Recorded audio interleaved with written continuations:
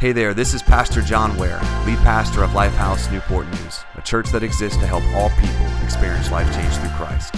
Thank you for joining us today on our podcast. We hope it inspires you and gives you perspective to see how God is moving in your life. Now let's get to today's episode.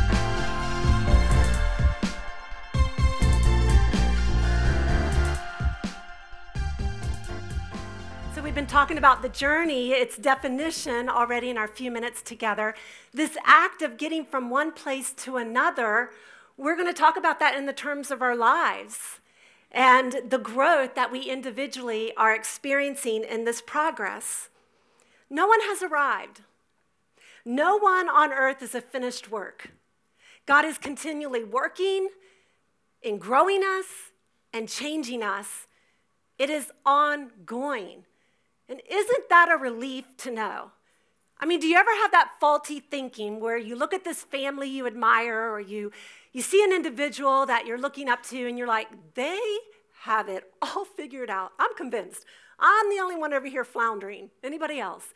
I remember telling a young mom when I was in the early years of my mothering, I said to this friend, I bet you never yell at your children. Because she had that sweet, persona about her, gentle. She had 7 children, and I assumed she never yelled at any one of them.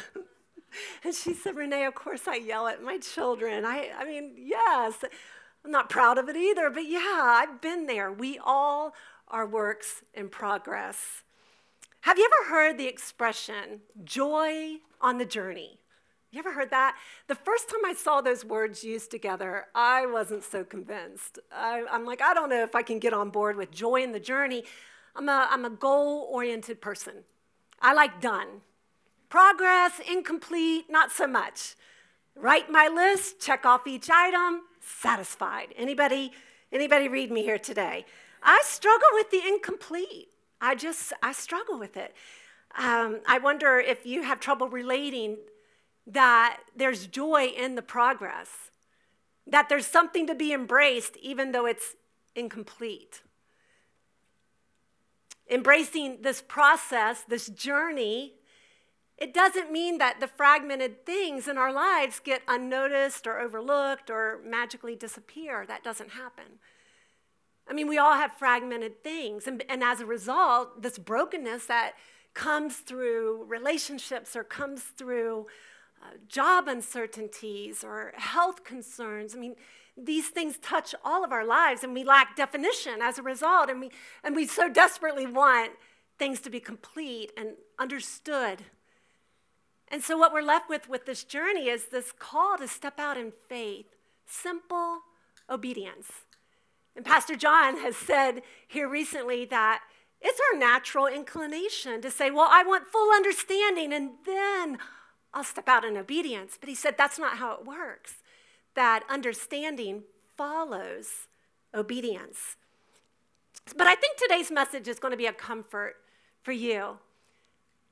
And I say that because I'm learning that God doesn't evaluate the goal the same way I do, that he has a different perspective. In fact, I'm going to jump out in faith here and say he gets crazy excited over you. Right now, in the progress and on the journey. And you may be thinking, Renee, I don't even know if God's aware of my circumstances. I mean, they're not looking great right now. And I'm kind of questioning where he is, and I certainly don't think there's anything worthy of his celebration. But I want to debunk that with the word of God. David, who was king of Israel for 40 years, he was in that place of leadership and selected by God, but this was a man that knew a lot of brokenness. He knew a lot of hard times. I mean, even before he was put in the position of king, he was a hunted man, like an animal. Men were chasing him down to kill him. He knew highs and lows. And because he was artistic with words and expression, there's so much poetry. He wrote so many of the Psalms. And I particularly want to look at Psalm 139 today. And it's just an amazing expression to debunk this thought that you may have, and we may all experience those kind of thoughts on the journey, that I don't think God's aware of what I'm going through right now. And I can't imagine he has any cause for celebrating where I am in the present. But David wrote these words, and I'm so thankful he did. Psalm 139, starting in verse 1, I'm reading from the Passion Translation. God knows you. Number one, God knows you. And he wrote, Lord, you know everything there is to know about me. You perceive every movement of my heart and soul. You understand my every thought before it even enters my mind. You are so intimately aware of me, Lord. You read my heart like an open book, and you know all the words I'm about to speak before I even start a sentence. You know every step I will take before my journey even begins. And not only does God know you, but he's present with you. We've been talking about his presence already in the time of our praise and singing to God. Starting in verse 5, David continued to write, you've gone into my future to prepare the way. And in kindness, you follow behind me to spare me from the harm of my past. With your hand of love upon my life, you impart a blessing to me. Where could I go from your spirit? Where could I run and hide from your face? If I go up to heaven, you're there. If I go down to the realm of the dead, you're there too. If I fly into the radiant sunset, you're there waiting. Where I go, your hand will guide me. Your strength will empower me. So wherever we are in the spectrum of highs and lows of life, God is present. And sometimes we've just got to rehearse that truth. It can be head knowledge and not heart knowledge. Keep rehearsing it if you're not convinced. Keep digging in scriptures such as this one. Number 3, not only does God know you, not only is he present with you, but imagine this, he knows every single moment of your life before it even occurs. Verses 16 and 17 of the same chapter, David said, you saw who you created me to be before I became me, before I'd even seen the light of day. The number of days you planned for me were already recorded in your book. Every single moment you're thinking of me. And God celebrates you right now in these moments where his thoughts are upon you. Charles Spurgeon, the great theologian, wrote about God's thoughts towards you. He said, thoughts of our pardon, renewal, upholding, supplying, educating, perfecting, and 1,000 more kinds perpetually well up in the mind of the Most High. It should fill us with adoring wonder and reverent surprise that the infinite mind of God should turn so many thoughts toward us who are so insignificant and so unworthy. I'm personally acquainted with how God does celebrate where we are in our journeys. And this realization came to me in a most unassuming way. I was talking with this young family, and they had their baby girl with them, and they told me she was a brand new walker. And so I do what, we do to test it out. Crouched down low on the floor, and I extended my arms out to sweet baby girl, coaxed her to take those steps, and she does it. Arms outstretched, eyes as wide as saucers, and she reaches my hands. And what do you think I did? I did what you would do. I looked up at mom and dad. I'm like, that's not impressive at all. The girl's got no grace. I mean, you're a girl. You should be skipping. That's what I told the little girl. You should be skipping. That's what I did. You would do the same thing. No, I know. We celebrate wildly. I threw back my head. I clapped my hands. It was as though I never knew a small human could walk. But of course I knew she could walk. She's a toddler. That's what they do. They toddle. It's not graceful. They stumble, but they do it one step at a time. And in that moment of that sheer euphoria, where I was celebrating wildly, loudly, that's my nature, with baby girl, I heard the Spirit of God speak to my heart. 3 simple words. It's quiet. I didn't hear an audible voice, but quiet in my heart, he said, I do that. And I knew exactly what he meant. God, creator of the universe, who spoke everything into being that exists, holds it by the command of his word because he's Almighty God, the omniscient one, who knows beginning to end, who has infinitely divine wisdom, can relinquish his knowledge in a moment to be fully present in that act of faith and celebrate. Our God does that. Blows my mind too. I hope it blows yours. Blows my mind. But that's how crazy his celebration is. I want us to look at a quick montage of faith in action. In the Old Testament, we have many heroes of the faith, starting with the father of our faith, Abraham. In creating a nation that would become a people set apart to himself, God called Abraham. And it's recorded about this act of faith Abraham did. It says in Hebrews 11:8, by faith, Abraham, when called to go to a place he would later receive as his inheritance, obeyed and went, even though he did not know where he was going. And so he embraced this mystery, didn't he, when God called him? God told him, I want you to leave your homeland. I want you to leave your father's household. This was unheard of in that time. You were a clan. You became a city. You became a nation. But God called him out of that. And he said, I'm going to lead you somewhere. And Abraham went by faith. But he wasn't alone in the journey. It's recorded for us that during the time, many years in this journey of walking with God, it says that he had a vision in which the Lord said to him, do not be afraid. I am your shield. I am your very great reward. Moving many, many years beyond that, still concerning the people of God, he heard the cries of those who were, all the Jews were in slavery in Egypt, and he called Moses to lead them out. And you've heard it said that Moses, being a stutterer, he didn't have confidence that he could be any kind of leader for people, and especially not the kind of leader that would go and confront the Egyptian king. And so Moses just said to God, I can't do this. And God didn't even entertain Moses' shortcomings or his self-perceived shortcomings. God just said, I will be with you. Don't you love that? Like when you're trying to argue and say, no, you got the wrong address. You dialed the wrong number, God. I'm not your girl. And he doesn't even care about what we say is the reason why we can't. He just says, I will be with you. And so Hebrews 11:27, by faith, Moses left Egypt not fearing the king's anger. He persevered because he saw him who was invisible. And then after Moses' death, Joshua was called by God, again to lead, but this time the armies of Israel into this land of inheritance where they would have to conquer the occupied cities.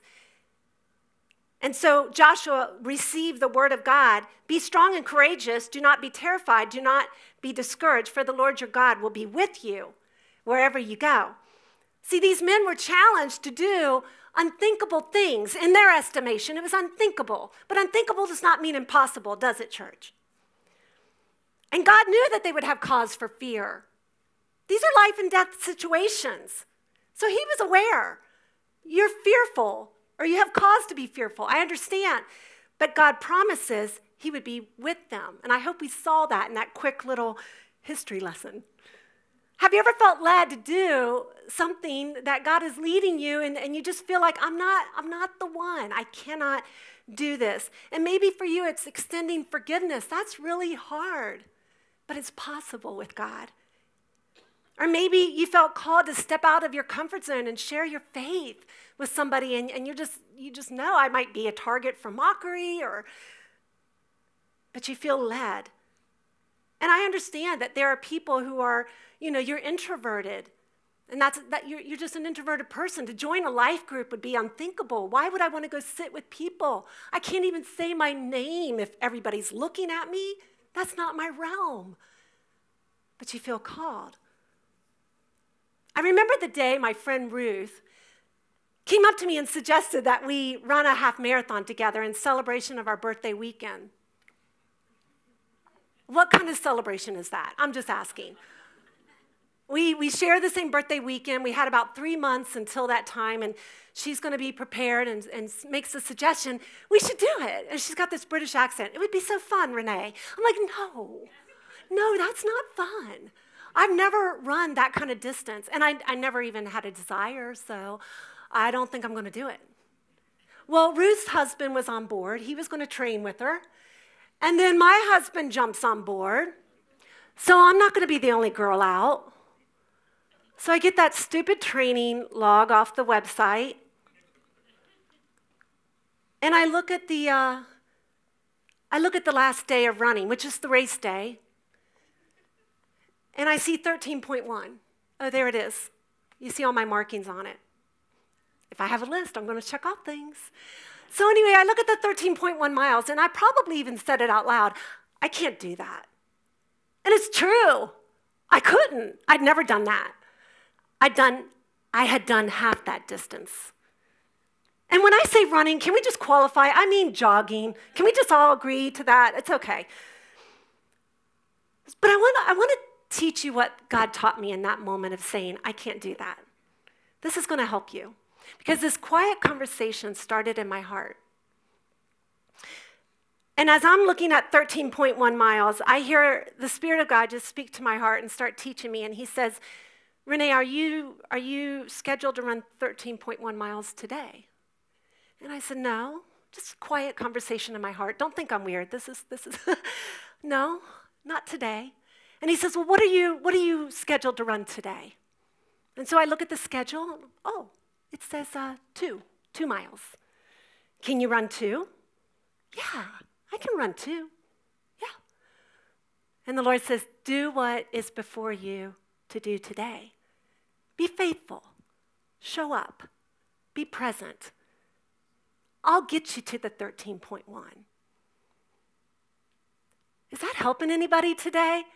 Do we just get so bogged down with the future and all that it holds, and it doesn't have the definition, and so we just ponder and worry and we get anxious. And that's God's realm. It's all his realm. You and I don't have privilege to the future and what those moments are going to hold, but he's fully present there already. And he just needs us to be present in this moment with him and let him do the work. That's what the journey's about. Let's put some meat on the spiritual concept of faith, because faith is like a muscle. And if you don't work it out, it's just going to remain invisible. But with exercising the faith, it strengthens and it bulks up and it produces, it becomes visible. It becomes visible with miracles. Things that we thought were impossible actually come to pass. Oh, I did run/jog the 13. I did all the training, and only one speed walker passed me, and that was like mile 10, so I don't feel so bad about that. So let's put some meat on this faith muscle. Some of you runners are like, you're so pathetic, Renee. It's okay. I'm not a competitive person. I just get out there and finish. There is a finisher's crown in heaven for me. It is not a first place, second place. I'm okay with it. All right, I'll get therapy later. Obviously, I'm still dealing with this. One of the New Testament writers had this to say about our journey in light of the heroes of the faith. And we looked at a few of them, but in chapter 11 of Hebrews, the writer says there are just too many examples of people that did this faith journey, and they went all in and they went hard after God. Too many for us to look at. But he says this, starting in verse 1 of chapter 12, as for us, we have all these great witnesses who encircle us like clouds. So we must let go of every wound that has pierced us and the sin we so easily fall into. Then we will be able to run life's marathon race with passion and determination, for the path has already been marked out before us. We look away from the natural realm and we fasten our gaze onto Jesus, who birthed faith within us and who leads us forward into faith's perfection. And Jesus' example is this, because his heart was focused on the joy in the journey, knowing that you would be his. And now he sits exalted at the right hand of the throne of God. The phrase I want to highlight from this scripture is fasten your gaze onto Jesus, who birthed faith within us and who leads us forward into faith's perfection. When I read these words, I picture an archer. I know nothing about the sport, but I do know that their whole body and mind is engaged as they aim for a target, right? Can you picture it? Watch the Olympics later this month. There's the sport of archery in the Olympics. But I love it because faith is like an archer. You're not only seeing the mark, but you're releasing your resources to hit the mark. I'm going to say that again. Faith is not only seeing the mark, it's releasing your resources to hit the mark. And that archer, she doesn't have any available hands for other cases to carry along with her. And you know what I mean by cases. Just in case God doesn't come through, I've got this 401k. Or just in case this person abandons me, I've got this family. Or just in case I lose this job, I've got that degree. That's not faith. That's options. When we carry around our just in cases, having these backup plans is not faith, it's options. And so we want to look at what faith is. And Hebrews 11:1 describes it, defines it, saying, now faith is confidence in what we hope for and assurance about what we do not see. What kind of definition is that? There's so many ambiguous words there. It's like faith means something. Now go and employ that in your life. Now, what are we supposed to be confident of? And what is this invisible thing that we are assured of? The faith journey doesn't see everything ahead with clarity, but it sees the one who's on the journey with you. Jesus. We fasten our gaze onto Jesus. So what we're confident in, the thing we hope for, is actually not a thing, it's the person Jesus. We're confident in our hope. He's the hope of humanity, and he is who he says he is. And what is the thing we're supposed to be confident of, this unseen thing? We're confident and we're assured of God's goodness. And that's something we really have to make sure our faith is growing in. That even though bad things are touching our lives, and there's a lot of mystery in the future, there's a lot that needs definition and it's not yet there for us. There's bad things, evil prevailing in our world, even as recently as yesterday, on such a large scale as that attack. Even when all of this is going down, we remain assured that God is good and that the character of God doesn't alter with the horrific things that happen. Amen?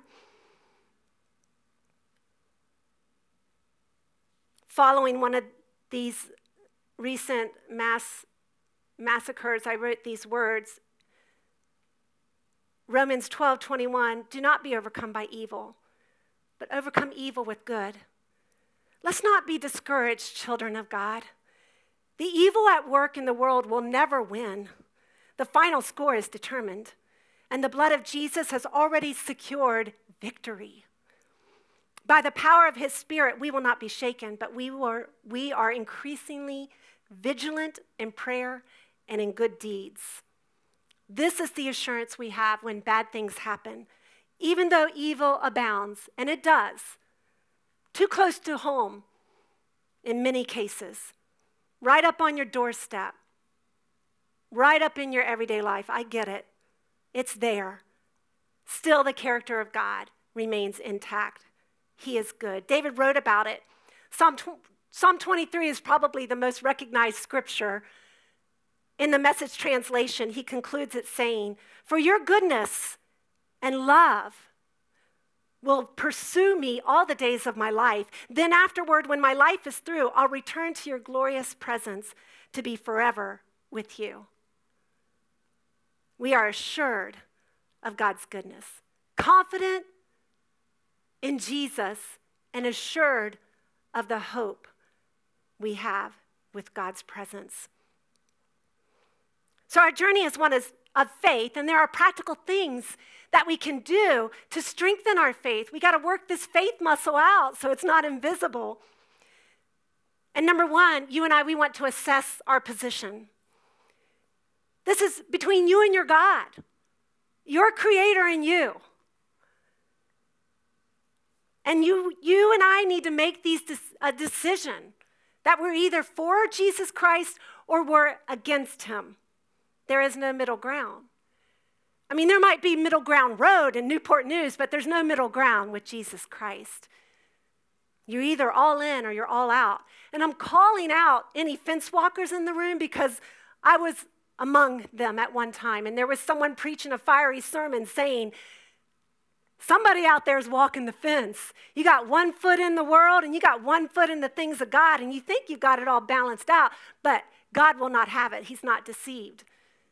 And I remember saying, oof, that is me. I am the one guilty of fence walking, and got it straight that night with God. This is not your grandma's faith. It's not your girlfriend's faith. It's not your spouse's faith. This is between you and God, and you assess your position.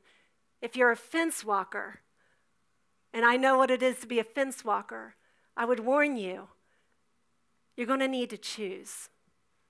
You can't keep that up. I don't think it's coincidence that Christ hung on the cross in between 2 criminals. It's kind of like us. We're either going to be for or against. One of the criminals used his dying breaths to mock Jesus and say, get yourself off that cross. If you're who you say you are, and get us off these crosses. And the other used his dying breaths to say, well, I believe that Jesus is holy. I don't think he's deserving of this death as I am. I'm a thief. And he said to Jesus, where you're going to go, I want to be with you. And Jesus said, today you will be with me. That's the promise of salvation. It's presence, eternal presence with God, our Savior. So we assess our position. For some of you, your next step may be receiving that gift of salvation from God. And all you can do is be a good receiver by faith. And maybe you've already made a confession of Christ, but you've never let others know. The next step for you may be baptism in water. Make your salvation known to your friends and your family. Let them know that God is changing your life, that he already made you a new creation in Christ Jesus, and he's leading you now on a journey where there's confidence and there's assurance because you're living by faith. So we want to assess our position. Number 2, a practical step of growing our faith on this journey is to live connected. It's such a vital part, and we can't forfeit it. It's not a personality thing. You cannot live in isolation. I fear for the Christian who thinks that they're too much of a trouble to be in community with others, or they won't be accepted. Isolation's the devil's playground. Don't let him have you like that. You need to be in community, and I need to be in community. I want you to know something. In our life groups, I'm talking about here at Lifehouse Church, where it's healthy, it's authentic. It is so common, and those of you that participate know what I'm saying. It's so common to hear us to request prayer as a group and say, pray for me, because I want my faith to grow in Jesus Christ, and I want my relationship with him to deepen. That is a normal expression in these authentic life groups. No one has arrived, and we're doing this together.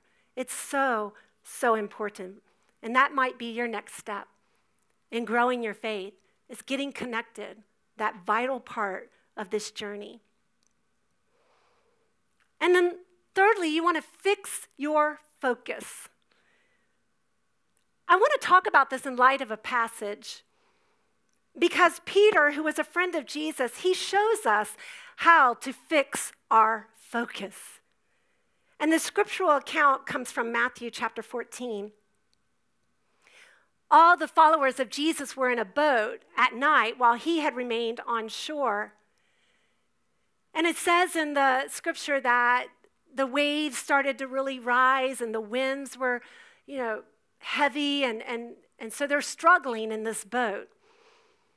And Jesus is coming across the water on foot.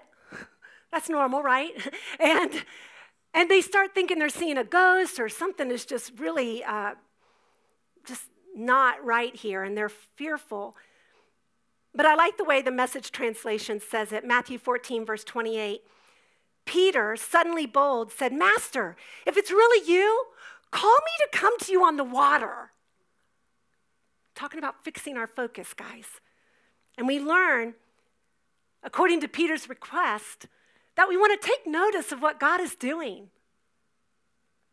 And you and I have to understand that if we desire explainable safety and a God who stays within the limits of man, Jesus won't meet that need, because his is the working of the kingdom of God. And it always has been and it always will be supernatural. So we learn through Peter's request to take notice of what God is doing and to act on the word of God. Because Jesus said to him in response, "Come on." And so Peter jumped out of the boat and walked on water with Jesus. Now you may be familiar with this account, and we just accept it. Yeah, okay, Peter walked on water. But really imagine the scene with me.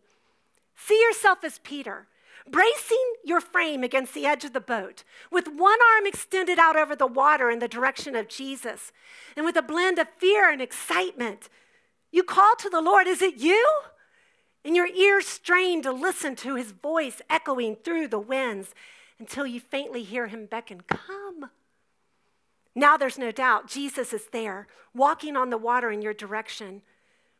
And as the sea mist sprays your face, you study the hardly visible scene a moment longer. And then you look at the inside wall of the boat where you stand. You look at the murky waters on the other side of the boat, and there's no bottom in sight. Another glance in the direction of Jesus. We're talking about fixing our focus. Imagine Peter, heart rate accelerating. You see yourself lifting a foot and then a leg over the side. Your hands hold fast while your breathing deepens, and you put your weight against the rocking boat to send your other leg over, and now both legs are wet with the splash of waves. Your eyes strain again to see Jesus in the pre-dawn shadows, and one hand releases. And then as this laugh begins to rise from deep within your being, you fully let go and regain your stature, and you take the first exhilarating step. You're doing it, actually walking on water with the same uncertainty of as a toddler who launches out from the coffee table into the great unknown. You're alive with possibility. And from that day forward, Peter never took another boat. He only walked on water. No, that's not how it ended at all. When he looked down at the waves churning beneath his feet, he lost his nerve and he started to sink, and he cried out, "Master, save me." And Jesus did not hesitate. He reached down and grabbed his hand, and he said, "Faint heart, what got into you?" The two of them climbed back into the boat, and the wind died down. The disciples in the boat, having watched all this go down, they worshiped Jesus, saying, "This is it. You are God's Son for sure." Faith is confidence in what we hope for and assurance of what we do not see. Peter employed his faith. He got out of the boat because he saw what Jesus was doing, and he acted on the word of God. He wasn't perfect. He looked like a toddler out there. He stumbled. But that's us, and that's God, holding out his arms, eager for us to take that step of faith and wildly celebrating with us, even if we are all wet. I imagine Jesus said, "Get in that boat and don't get my hair wet." No, that would have been me. Don't get my hair wet. The greatest mystery to be unveiled in our journey is Jesus himself. He is our very great reward. Amen? We're going to wrap up this message on journey today. The goal is not the destination. I'm saying this again for my benefit. The goal is not the destination. I like the way Oswald Chambers writes it. Worship team, you can come. He says, God is not working toward a particular finish. His purpose is the process itself. What he desires for me is that I see him walking on the sea with no shore, no success, no goal in sight, but simply having the absolute certainty that everything is all right because I see him walking on the sea.